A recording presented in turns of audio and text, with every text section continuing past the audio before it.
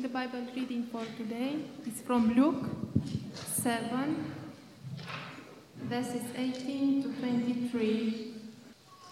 John's disciples told him about all these things.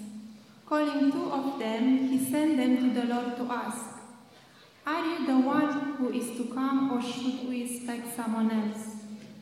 When the men came to Jesus, they said, "John the Baptist sent us to you to ask, 'Are you the one who is to come, or should we expect someone else?'"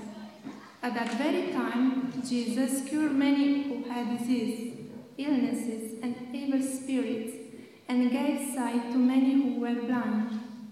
So he replied to the messengers, "Go back and report to John what you have seen and heard. The blind receive sight, the lame walk, those who have leprosy are cleansed, the deaf hear, the dead are raised, and the good news is proclaimed to the poor.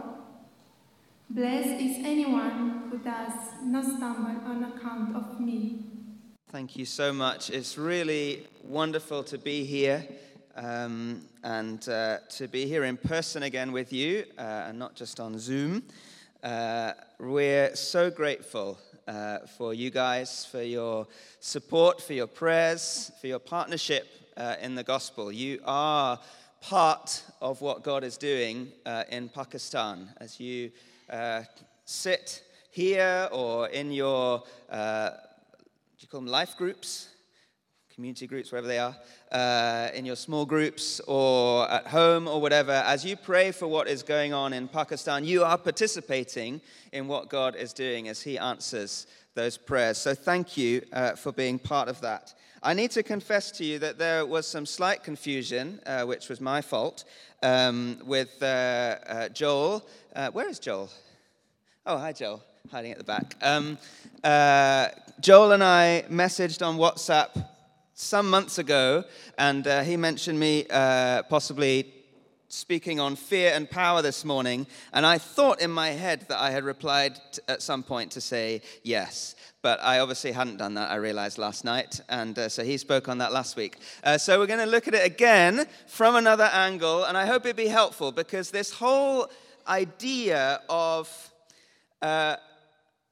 different ways of seeing the gospel that are affected by the way we see the world, the way that the truth of the gospel speaks into our different concerns, I think is really important to see. So we're going to look a bit more about how Jesus conquers our fears this morning, but I want to start by asking you some questions, and there are no right or wrong answers. Okay, I just want you to be honest. So I want you to imagine that you're lost in an unfamiliar city. Do you, this is being a bit slow, there we are, you want to find your way. Do you open Google Maps or similar, something on your phone, or go and look for a big map or something? Do you ask someone for directions, or do you pray for guidance? Now, I don't want you to think, I'm in church, I should say I pray for guidance. I want you to be honest. If it helps, think about the last time. For me, it was yesterday in the Northern Quarter. I always get confused in the Northern Quarter. Which of these did I do? So, which you like to do? I want a show of hands. Do you open Google Maps or similar? Do you ask someone for directions? Do you pray for guidance? Thank you. Excellent. No comment. Another question. All right, now you are a senior manager in a small airline, and it is the first flight of this, your new airplane. Which is most important for you before takeoff? If you have to do one of these things. Do you check the pilot's references to make sure that he really knows how to fly? Do you review the plane's safety certificates? Or do you sacrifice a goat for good luck? So, which of you would be most inclined to check the pilot's references? A few. Which would be most inclined to review the plane's safety certificates? Majority. Who would be most inclined to sacrifice a goat for good luck? No one is willing to admit it. Okay. All right, last one. You have got a newborn baby. This time you can put your hand up for all of the ones that you would do. Every parent wants to protect their newborn child from harm, just about. That is a near universal thing, whichever culture we're from. In order to do that, who would want to get parenting advice from relatives? Hands up. Okay, most of us. Who would want to buy a car seat for that first journey home from the hospital? Even more, I think. Who would want to shave your baby's head and put black marks on her face? A few. Okay. That's all right. We've been looking in the last few weeks, or somewhat, I don't know exactly where you are, but you definitely, at least the last 2 weeks, at these different ways of viewing the world. And it's not clear-cut. I mean, I've got nice, neat white lines between these, but actually, all of us overlap. Guilt, shame, and fear, all of these are important aspects of our human experience, aren't they? Who hasn't experienced guilt? Who hasn't experienced shame? Who hasn't experienced fear? We've experienced them all, I think, most of us. We're all sometimes afraid or anxious, but along with these three, in the context of these three, all of us and all of our cultures, because some of us are from the UK here, some of us are from other countries, some of us feel that we've got a sort of mixed identity. All of us and all of our cultures tend to emphasize one or two of these more than the others. How do you know which way you lean? Whether you lean towards thinking of the world in terms of guilt and innocence, whether you lean towards thinking of the world in terms of shame and honor, or whether you lean towards thinking about the world in terms of fear and power. And also, not just about you, but about your friends and your neighbors. Here's a clue. If I tend to think about the world in terms of guilt and innocence, then, and Western culture would lean in this way, British culture would lean in this way, then I tend to think that the thing that's going to protect me in life is institutions and rules. Now, I know that in Manchester, we might think, really? Do we trust institutions? We'll come back to that. Shame and honor. I tend to think relationships, my connections, my network, my relatives, my friends, that's my main source of protection. And if I lean more towards thinking of the world in terms of fear and power, which we're going to be looking at a bit more this morning, which we looked at last week, then I'm conscious of the fact that this world is not just material. Now, you can be in any of those categories and be conscious of that. But this world is not just what I can see and touch, but there are spiritual realities in this world, and spiritual powers protect me. So, for example, if we think about the plane, most people put their hands up for, I would check the plane's safety certificates. Why? Because we trust institutions. We trust that the authorities responsible for issuing these certificates have done it in an honest way, have followed the rules, and therefore the plane is going to be worthy of flying. I'm not going to fall, it's not going to fall out of the sky. But some countries, and I think of the one where I live, a lot of people would think, what's the use of the plane certificates? I mean, someone probably just bought them, bribed some corrupt official to sign them, stamp them, hand them over. No one's checked anything. What I need to know is that I can trust this pilot. I'm going to check his references, or her references. I'm going to go and find out from the people who have worked with them before, and I'll find some connection with them so I can know if I can trust them, that this pilot is worth trusting and knows what they're doing about a plane, and then they'll do the checks and they'll make sure that everything is as it should be and the plane won't fall out of the sky. Or if you're from a more fear power culture, which some of our friends are, perhaps some of us are here, in your mind, it's not that technical malfunction and pilot error aren't possible dangers, but they're not the biggest issue. The biggest issue is that there are evil forces at work in this world. If we read the Bible, we have to come to terms with the fact that that is the teaching of the Bible, that there are evil forces at work in this world. None of us can sit here if we want to say, I'm following Jesus and I believe the Bible. I mean, some may be here just thinking about it and exploring, but we have to, and we'll see in our passage this morning, we have to come to terms with the fact that there are evil forces at work. And someone who leans most in that direction, cultures that lean most in that direction, will say the biggest issue is not technical malfunction. The biggest issue is not that the pilot might not be any good. The biggest issue is that someone might have cursed me. And if there's a curse on me, it doesn't matter that all the checks are done. It doesn't matter that the pilot's the best he could be or she could be. That plane can fall out of the sky. I live, as mentioned, in Pakistan. And I want to share with you some of the aspects of Pakistani culture because, not just because it's interesting in the sense that you support us, though that's, I hope, interesting and helpful, but in the last census, 2021, the highest number of Greater Manchester residents who were born overseas were born in Pakistan.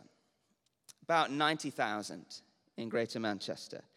And just to put it in perspective, second was India, which is 30,000.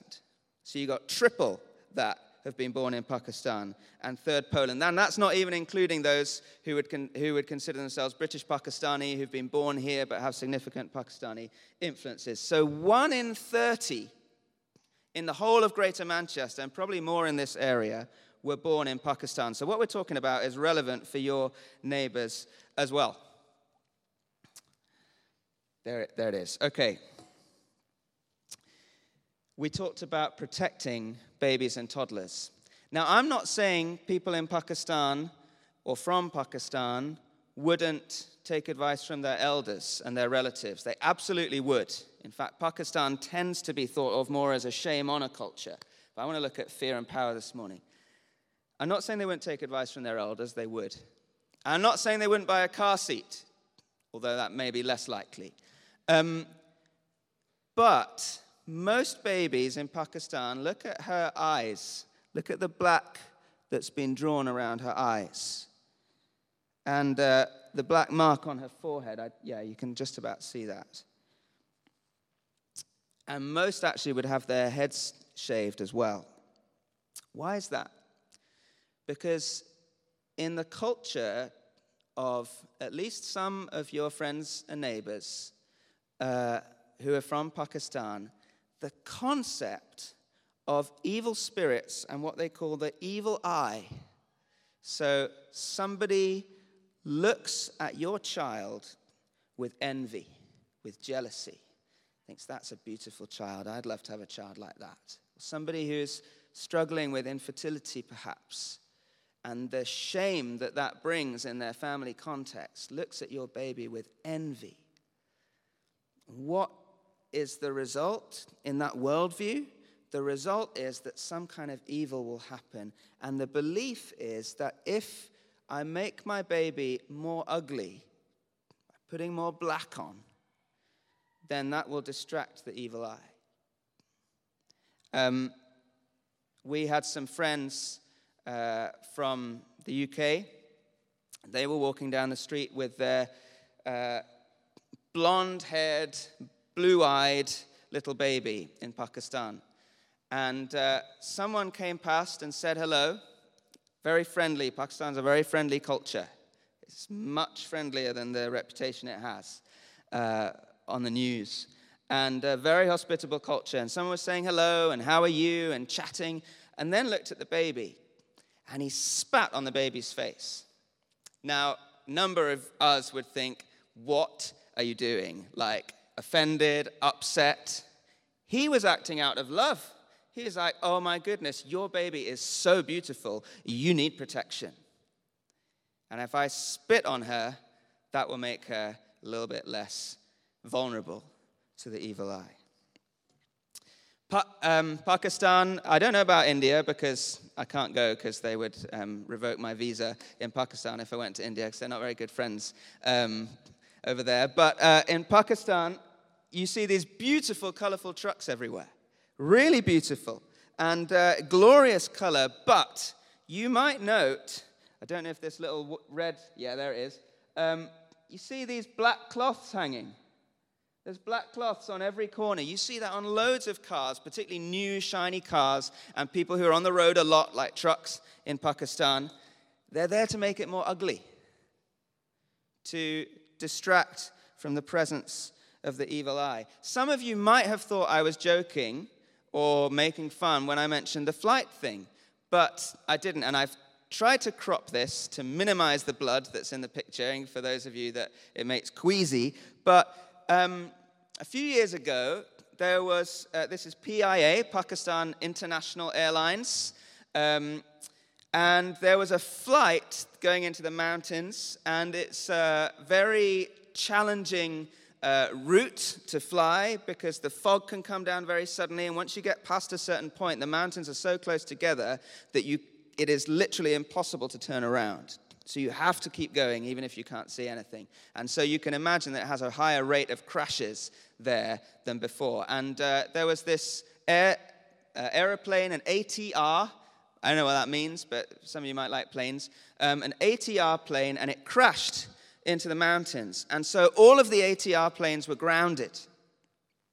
And then a few weeks later, after they'd all been inspected and everything, so it's not that they didn't do the inspections, it's not they didn't do the certificates, but they were all inspected, then it was time for the first flight of the next one. And what happened before the first flight? The ground staff took a black goat and sacrificed it because they wanted God's protection over evil spirits on the flight. It's not something for us just to laugh off or to think is primitive. It's really a significant part of our friends' worldviews. And I need to say that met a whole range of responses in Pakistan. A lot of Pakistani Twitter mocked it, said this is ridiculous. But a lot of people said, yes, this is very wise, because there are realities of evil spirits in Pakistan. One more thing I want to show you, and we'll go to the Bible. This is eBay, British eBay. You can see that you can get for $13.99, and it's trending. Maybe eBay always says that about the item you're looking at, I don't know. But this one's trending, 27 is already sold. These are little leather pouches that you can wear around your neck. These sell well here in the UK as well. What are they for? You probably can't read all that unless you've got excellent eyes, but an Islamic scholar had written, Allama Zarkashi wrote that someone complained about his conjunctivitis in the court of Imam Shafi'i.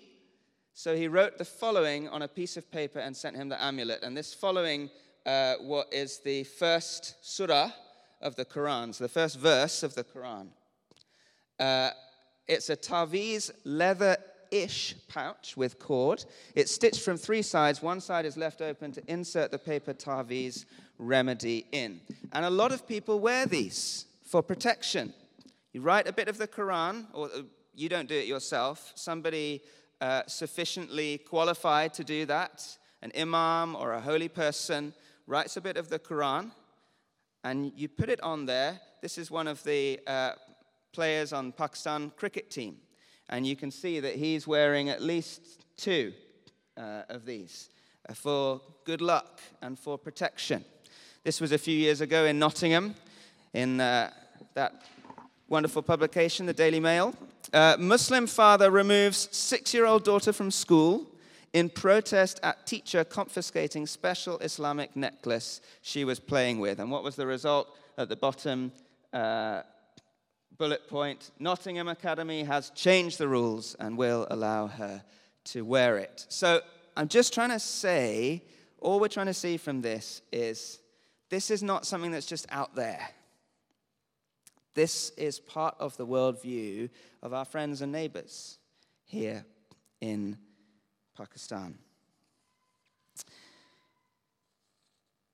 Most of us have experienced all of these things, guilt and shame and fear. Most of us have suffered from guilt. That sense of either I did something that I shouldn't have done, or what if I did something that I shouldn't have done? What if I went in the bus lane when I shouldn't have done, and there was one of those cameras to catch me?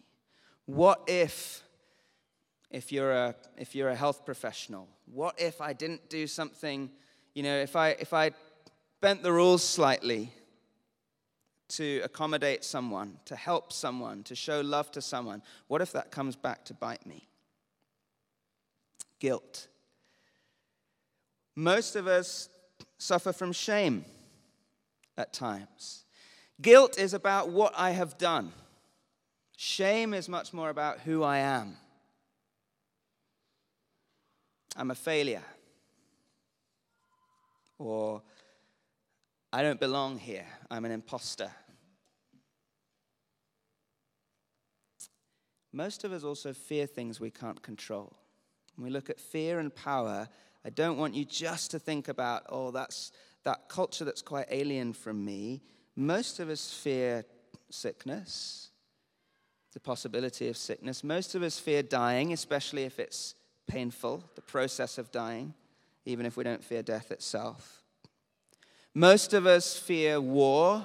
Think about how suddenly life has changed in Ukraine, or a few years ago, how suddenly life changed in Syria. And you think about, it just seems so far off, but you think about, what if it happened here?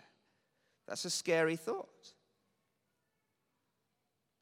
Most of us fear losing somebody close to us. And some of us will fear evil spirits because they do exist. And all of these things make us vulnerable in life, don't they? Guilt makes us vulnerable. Got a friend at the moment who is a social worker. She's an excellent social worker in this country and has helped so many people over the years. She works in a very difficult context and has to make snap decisions that can be very challenging. And she is in a situation where somebody has reported her to Social Work England, and she's having to go through this whole investigation to see whether something that she did 3 years ago was the right thing or not, exactly, according to the rules. All of us are vulnerable when it comes to guilt and shame and fear. And so we look for a hero. Go on.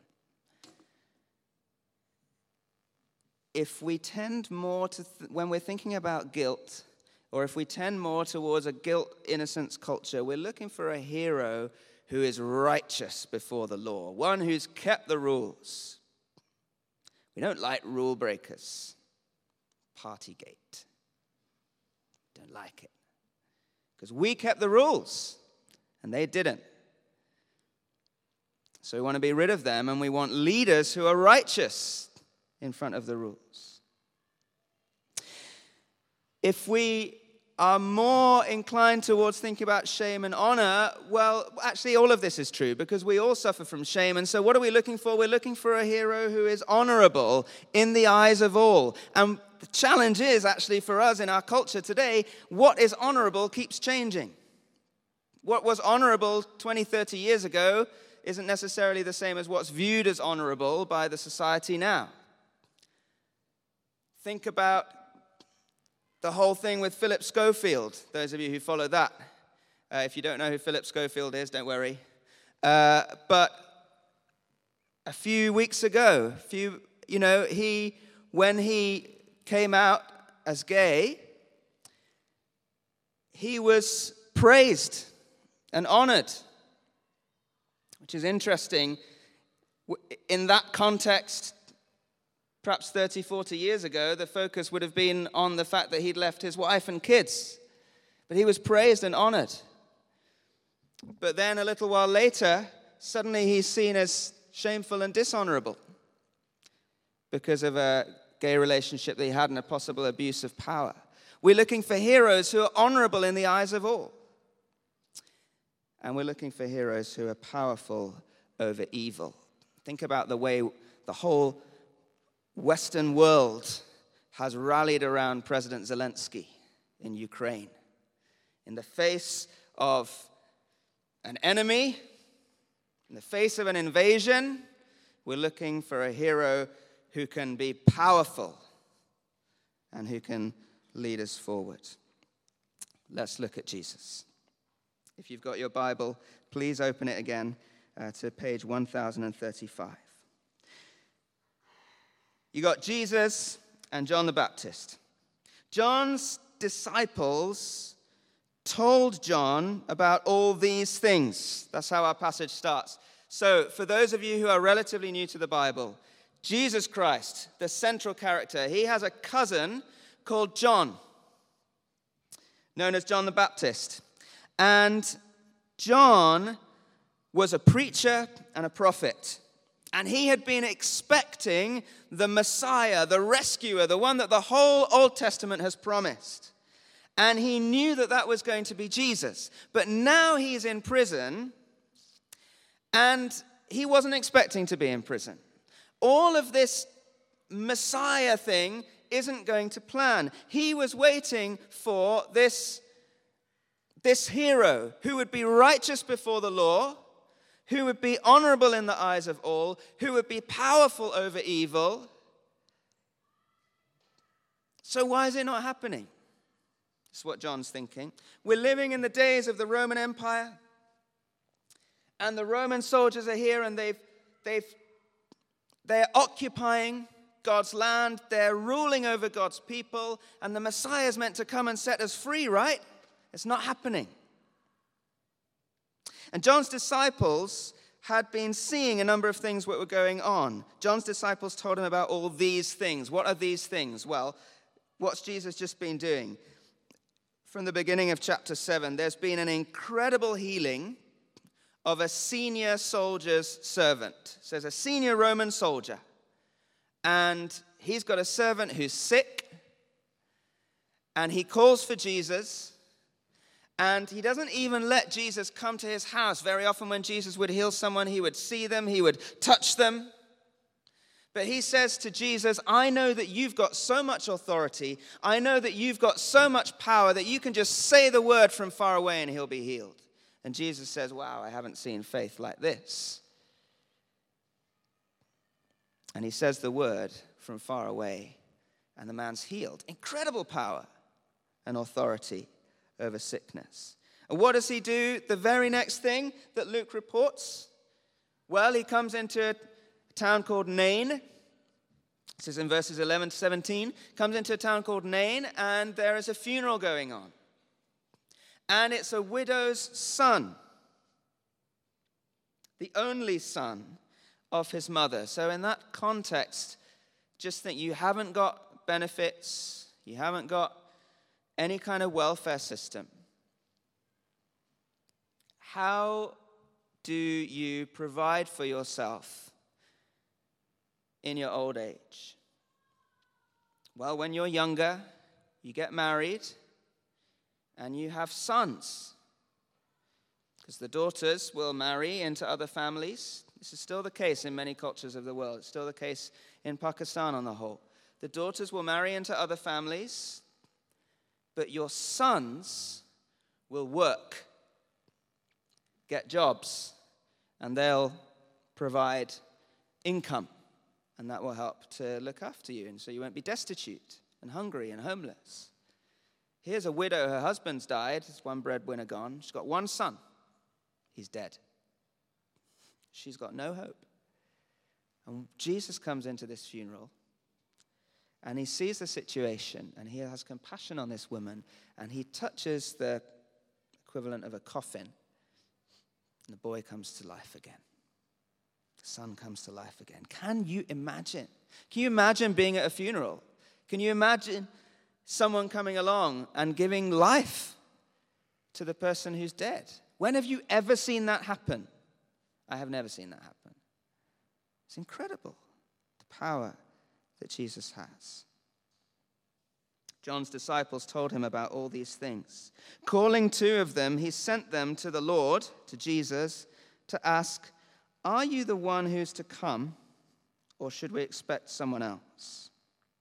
When the men, disciples of John, came to Jesus, they said, "John the Baptist sent us to you to ask, are you the one who's to come, or should we expect someone else?" What's Jesus' response?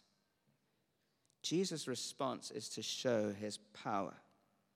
At that very time, verse 21, Jesus cured many who had diseases, illnesses, and evil spirits, and gave sight to many who were blind.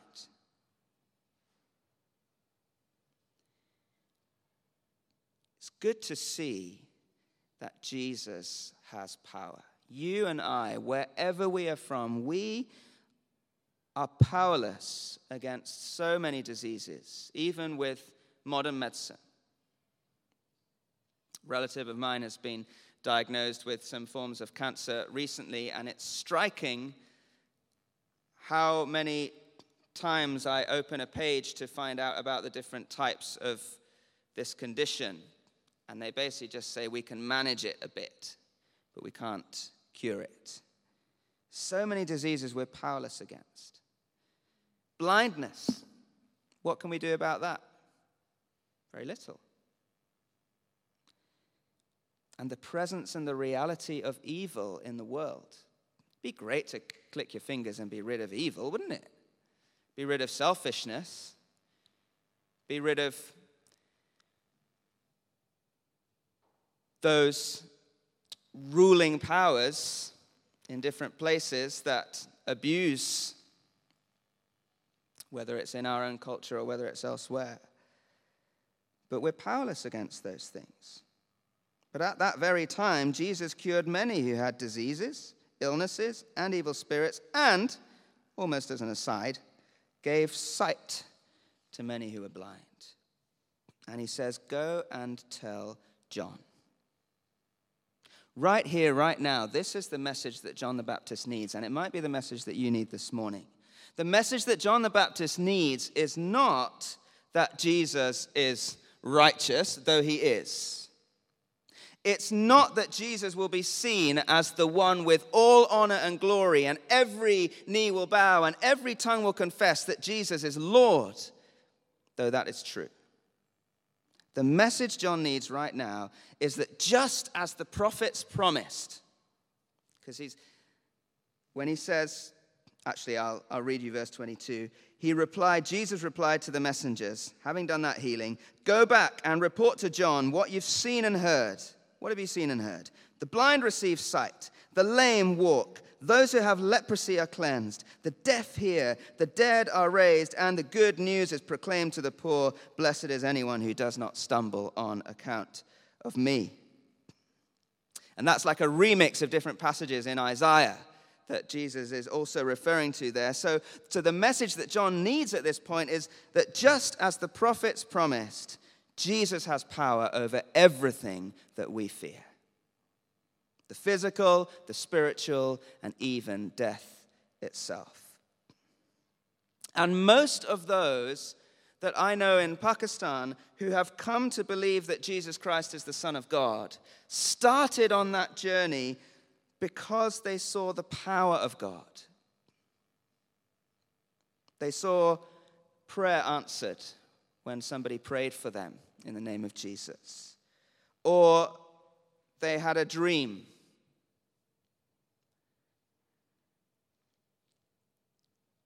Very few have started on that journey that I know of, at least, and this is probably true, I think, of the majority of Muslims who've come to know Jesus in this country, most started because in some way they've seen the power of God and that it's real.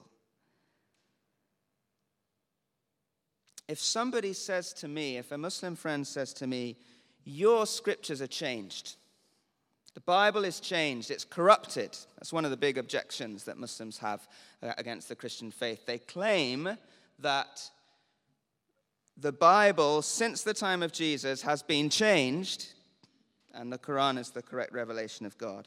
Now, when I used to work mainly among students in Manchester, what was my kind of main bread and butter of my answers to that? Well, it was institutions and evidence. Look to the institutions and the evidence. Hey, let me take you down to the John Rylands Library on Deansgate. And you can see there this fragment, the oldest bit of New Testament manuscript in the world. And this is part, and then we can start to look at the huge and reliable, extensive manuscript evidence that we have over centuries from the time that it was written, the Bible was written, until now, so that we can be confident that the Bible hasn't changed. And that's all true. And it's really good. And I found that hugely helpful and encouraging. When I explain that in Pakistan, I'm wasting my breath. Because people don't trust institutions.